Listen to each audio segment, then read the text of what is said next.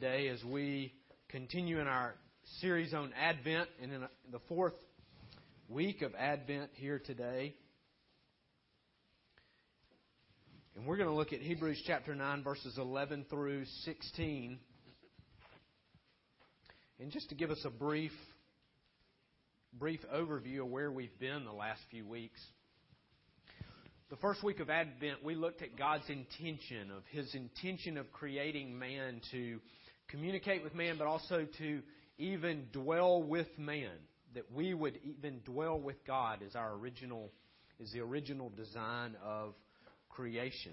During the second week of Advent, we looked at the problem that came with the fall. And we actually looked a little bit past the actual fall to see the result of the fall just prior to the flood. And we saw the wickedness of the earth and the wickedness of the heart of mankind, which was a result of the fall. And so we saw the major problem that came from the fall that separated us from God's original intention. And so, in other words, we went from God's original intention to dwell with us, alongside us, to be present fully with us, to this great separation between God and man. Last week we had the opportunity to look at Isaiah, and we got to see how Isaiah, through his prophecies, through his multiple prophecies in his book in the Old Testament, we would see them come in the context, or just following the context of judgment, or just following the context of God's wrath. And so, in other words, what we saw Isaiah doing was he was promising a Messiah and promising a Redeemer, not when we got our act together, but at the appropriate time when God chose to send His Son into a broken and an undeserving world. And today we're going to look at this concept of mediation, and we even read this through our confession together today that Kevin led us in. And so as we look at Hebrews chapter 9, verses 11 through 16, I hope we'll take hold of this concept of mediation and Christ, the one who came according to the gospel when we didn't deserve Him, Christ as the mediator. Hebrews chapter 9, we'll start in verse 11, if you would follow along with me. But when Christ appeared as a high priest of the good things that have come, then through the greater and more perfect tent, not made with hands, that is, not of this creation, He entered once for all into the holy places, not by means of the blood of goats and calves, but by means of His own blood, thus securing an eternal redemption. For if the sprinkling of defiled persons with the blood of goats and bulls and with the ashes of a heifer sanctifies for the purification of the flesh, how much more will the blood of Christ, who through the eternal Spirit offered Himself without blemish to God, purify our conscience from dead works to serve the living God. Therefore, He is the mediator of a new covenant, so that those who are called may receive the promised eternal inheritance, since a death has occurred that redeems them from the transgressions committed under the first covenant. For where a will is involved, the death of the one who made it must be established. This is the word of the Lord. The author of Hebrews wants us to see this new covenant, and it wants us to see the mediator. The author wants us to see the mediator of God's covenant, that He has come to secure our place with God.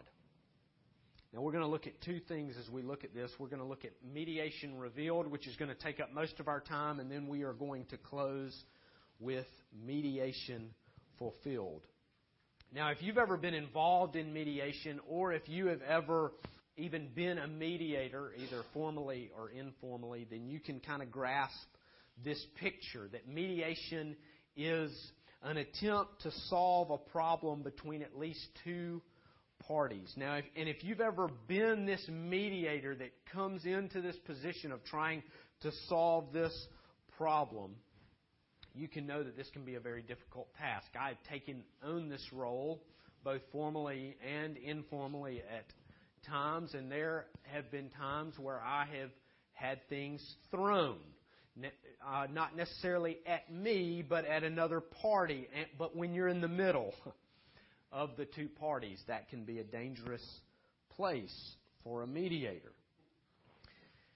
But the whole point is that the mediator is there to come in between, and then also the mediator is there to speak on behalf of both parties, not just one or the other, but both.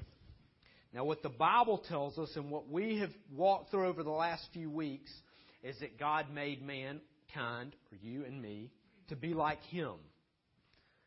And He did that for a purpose so that we could be in union with Him and also so that we could dwell with God and there would be a relationship there while we dwell with Him. But quickly in the story, in the Bible, what we see is that things begin to fall apart. And at the entrance of the ancient enemy, and at the entrance of sin, we see this in Genesis chapter 3, the story begins to abound not with union and not with relationship and not with dwelling together, but it begins to abound with this great conflict. Man versus God. Man versus man. So what we see shortly after the story begins, and the story is there to show perfect fellowship, we quickly see this perfect fellowship begins to erode. And what unfolds is this great conflict. Man versus God. Man versus man. It's just conflict everywhere. But when Christ is revealed, mediation is revealed. And I want to read something from, this is a pastor who wrote a book. His name is Alfred Poyer. And he wrote a book called The Peacemaking Pastor. And this is what he says about this mediation and this mediator. He says, amid the clutter of broken covenants and violation of trust, the good news is that the mediator stands between God and humans. Here, he goes on to say, here is a very present God, the God-man, promising help for people in bondage to their anger, lusts, deceits, and desires. So, in other words, he's showing us the story of man and man's anger, our lusts, our deceits, our desires. But He's also showing us the one who steps into that. And He goes on to say, here the mediator comes with promise and power to reconcile enemies, to pay debts, to restore confidences, to keep promises, and to make restitution. He's coming to mediate.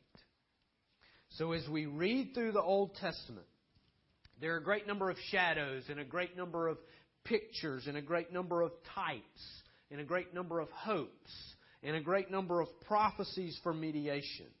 A great number of stories that talk about one that will come, or a great just desire for something to come in between God and man to reconcile man with God. And we see this through offerings. We see this through priests in the Old Testament. We see this through rituals. We see this through washings and other different things that we would see in the Old Testament that take place in temple worship.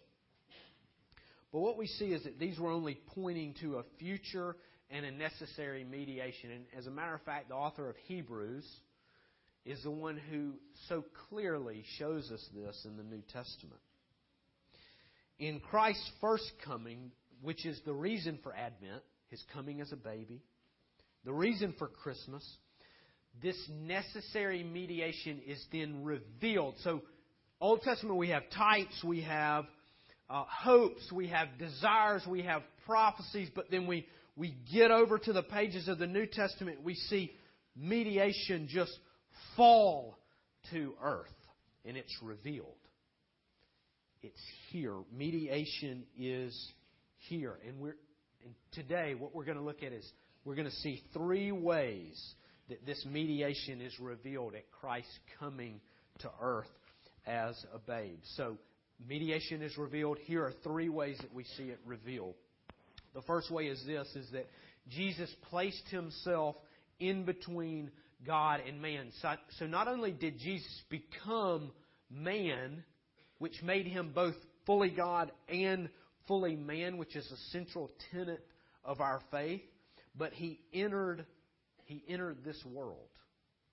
He placed Himself in the center of the conflict between God and man. And what Paul tells us in Romans is that He came to make peace between God and man.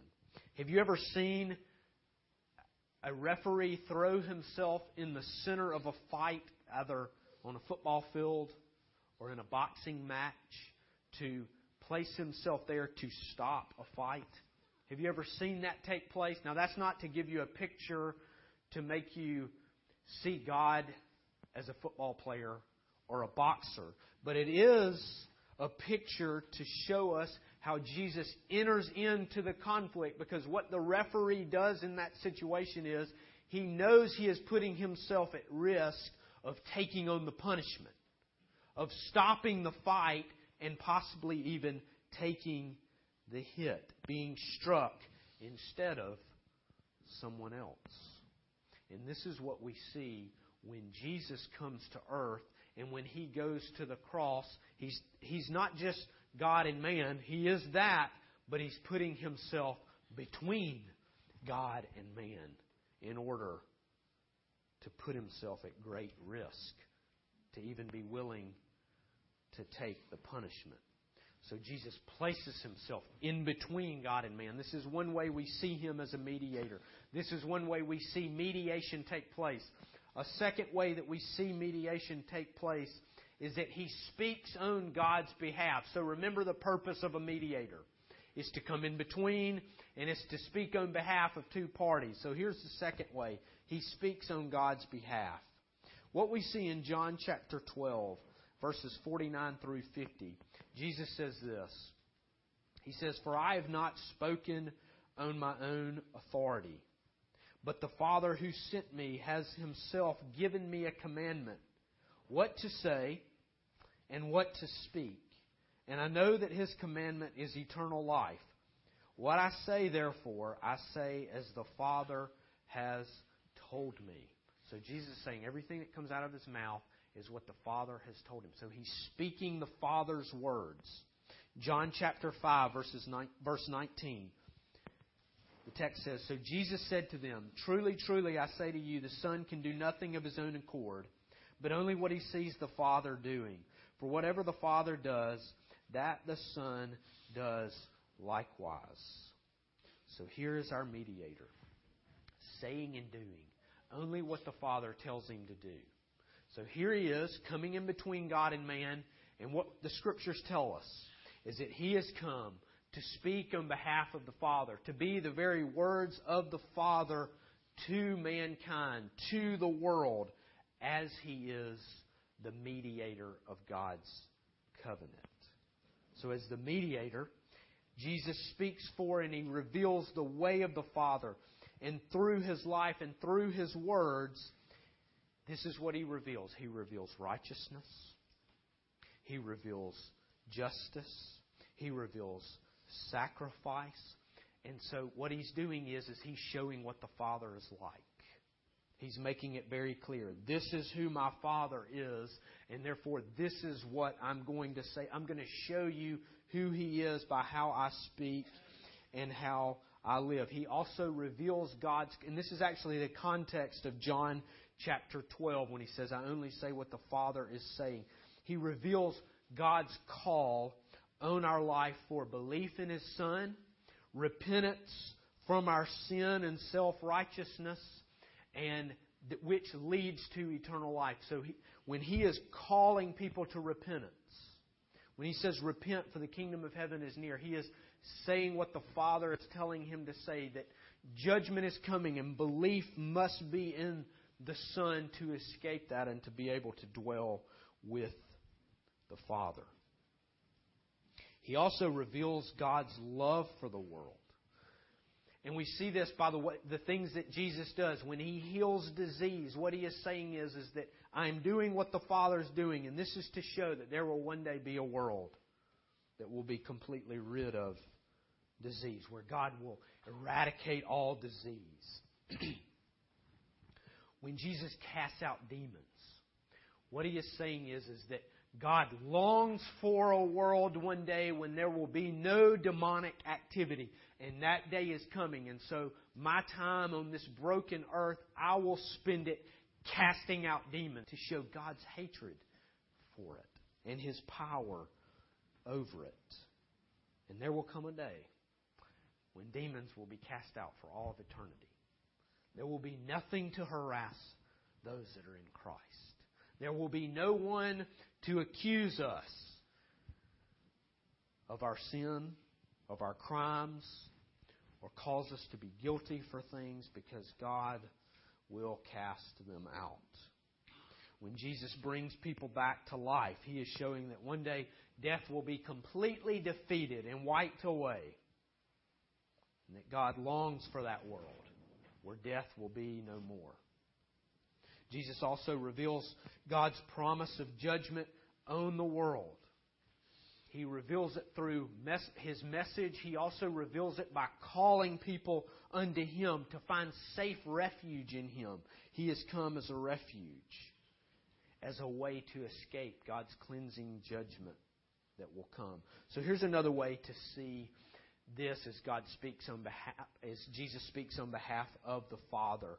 This is a way to see this, that He came to reveal the law in the context of the gospel, which is to say that Jesus came to show God's character. He came to show how we are to live. So God's character of righteousness, holiness, justice, mercy, peace, all of these things. And then also, by revealing God's character, He's showing this is how we are to live. We are to be a people of righteousness. We are to be a people of justice, of holiness. We are to be a people of mercy. But then also, in His revealing these things about God, God's law, God's character, God's law, in the context of the gospel, He is also revealing what? Our need for Him. When He shows us God's character, which translates into this is how you are to live, He's also showing us our need for Him. Because He's showing us our fallenness, our weaknesses, the ways that we are not like the Father, the ways that we don't deserve the Father, the ways that we all fall short, and He's therefore showing us our need for Him. And this leads us to this third way that He works as a mediator, because He comes in between God and man. He also speaks on God's behalf, and He speaks on our behalf. King David in Psalm 35:1 looks to the Lord to fight for him when he says, "Plead my cause with them that strive against me." So David is crying out, "Plead my cause," or "Contend with me, Lord." Jeremiah in Lamentations 3:58 says, "You have taken up my cause, O Lord. You have redeemed my life." So both David and Jeremiah see the Lord as someone who is willing to take up their cause, who is willing to plead their case, to contend with them, to fight for them. The Apostle John also sees the Lord in this way. And he understands this in the context of the gospel and in the context of Christ being our advocate like this in 1 John chapter 2, verse 1. The Apostle John says, "My little children, I am writing these things to you so that you may not sin. But if anyone does sin, we have an advocate with the Father, Jesus Christ, the righteous." So in other words, we have one that will plead our cause. Or we have one that There's a version that says, the NIV version says, we have one that will take up our defense or come to our defense. So just as Jesus at His coming has spoken to mankind on behalf of the Father, He, because He came, Jesus, speaks to the Father on behalf of mankind. He speaks to mankind on behalf of the Father. And then He speaks to the Father on behalf of you and me. So let's look at 1 John 2:1 again for just a moment and picture Jesus as the mediator of God's covenant. So let's picture for a moment Jesus in the middle of God and man. Let's consider this picture that the Bible paints for us. Jesus as the mediator, Jesus in the middle, placing Himself in between God and man. Now see what He says based on 1 John 2:1. See what He does. See how he is speaking here according to John. He's speaking on behalf of the Father. Don't sin. Be righteous. Be holy. Imitate God. Don't sin. This is Jesus in the middle telling us, don't sin. Then He speaks to the Father on our behalf, on behalf of mankind, if we do sin. So He's telling us not to sin. He's speaking to us on behalf of the Father. Righteousness, holiness, justice, mercy. Imitate God. But then He speaks on our behalf. If we do sin, He's speaking to the Father on our behalf. I have taken their sin. I have died on their behalf. Their punishment has been paid. And here's the thing. If we miss either of those parts of His mediation, then we are missing why He came. Understand, Jesus came to be a mediator. What does a mediator do? A mediator speaks on behalf of both parties. If He's only speaking on behalf of one, He's only a lawyer. He's only defending one. But what we see is that Jesus came on behalf of the Father and on behalf of His bride. And if we miss either one of these, if we miss His call to repentance and faith and righteousness and holiness, then we're missing a major part. If we miss His pleading our cause to the Father when we are unrighteous, unholy, unmerciful, then we are missing a huge part of His mediation. In other words, if we miss those two parts, we are not celebrating Christmas according to the Bible. We completely miss Christmas.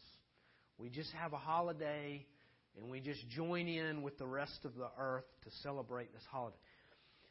But when we see it as mediation, the way, and as Christ is our mediator, and as Christ speaking on behalf of the Father and on behalf of His bride, we begin to celebrate Christmas. We begin to see why He came and what He's doing. And this is the gospel. This is why we celebrate Christmas. This is why we have a series called Advent. So mediation is revealed, it is coming. And let's also look as we close at mediation fulfilled. In John chapter 16, when Jesus announces, He's talking to His disciples and He's announcing to them that He must go. And so He's foretold of His death and His resurrection at this point. He's saying He must go, and they're not understanding why He must leave. But He does it, when He announces this, He does it in a way to say that He must go so that the Helper will come. And what we find out is that when He's referring to the Helper, He's talking about the Holy Spirit. And so He's saying, I must go so that the Helper must come. And if He doesn't go, and He even makes this very clear, if He doesn't go, the Helper won't come. And so there's a sense in which we see that Christ's death and resurrection are essential for our justification before God. But also His death and resurrection are essential because that is how He eventually will go back to the Father. It's also essential for the Holy Spirit to come to complete the work of Christ throughout the earth, throughout this age. Now, I don't know that anyone can fully elaborate on this concept that Jesus has to leave so the Spirit could come. Because the Bible doesn't go into much further detail in John chapter 16. But what we do see from the Bible, following Genesis 3, is that because of the fall, there is a separation. And part of that separation means that there's some type of limit to the fullness of God on earth in a fallen world. There's some kind of limit. And we see that clearly in John 16, that Jesus must go so that the other person of the Godhead can come. So they can't dwell here simultaneously in their fullness. Mysterious. We don't have all the answers, but it has something to do with a fallen earth. Now, turn with me as we look at this mediation fulfilled to Revelation 21. Revelation 21, verses 1 through 4.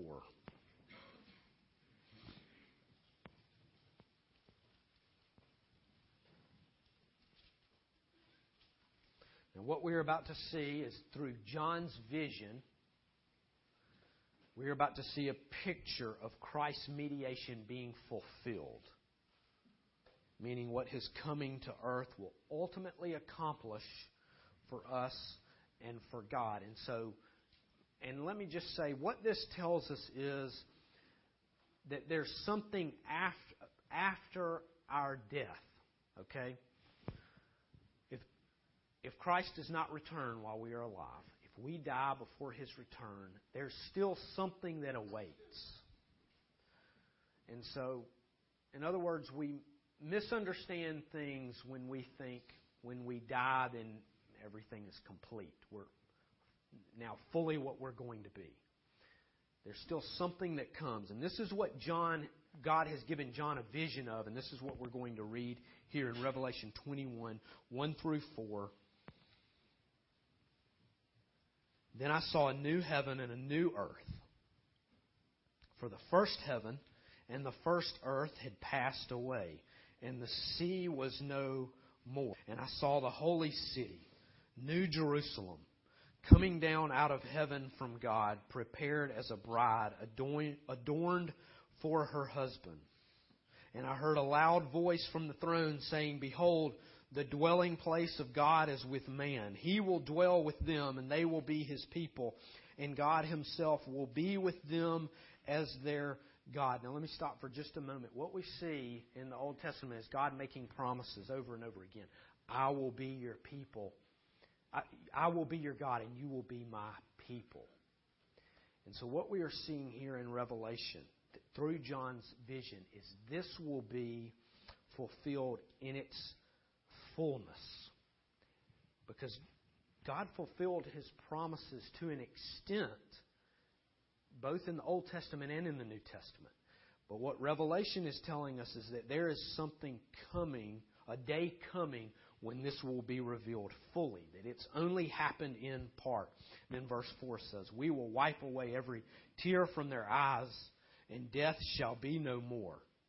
Neither shall there be mourning, nor crying, nor pain anymore, for the former things have passed away. Now here is what we need to understand, is that when Jesus came to earth as a baby, death was still here. Mourning, crying. As a matter of fact, because of Jesus' birth, a lot of babies lost their life. Meaning death was still rampant. Terrible. Crying. Even in heaven, crying was taking place according to the Scriptures. But there will come a day when that will be no more. It will be completely wiped out. So Christmas tells us that Christ entered a broken world, a sinful world, a furious world that was angry that He came. But it also tells us, Christmas also tells us, that He loved the world and He will make it new in that new earth. And that God the Father, God the Son, and God the Holy Spirit, they won't have to trade places. But they will be there in all of His glory. God will be in that new earth in all of His glory. And He will be there with those of us who are in Christ fully. And His omnipresence will spread across the new earth. And every step we take, we will understand that He is there fully. And the knowledge of Him will spread throughout that place. Because of Christ, our eternity is with God in His fullness. Because of Christ, our eternity will be spent with Him fully. Because He sent Christ to earth, His one and only Son, we will find our place with Him. That's what Christmas tells us.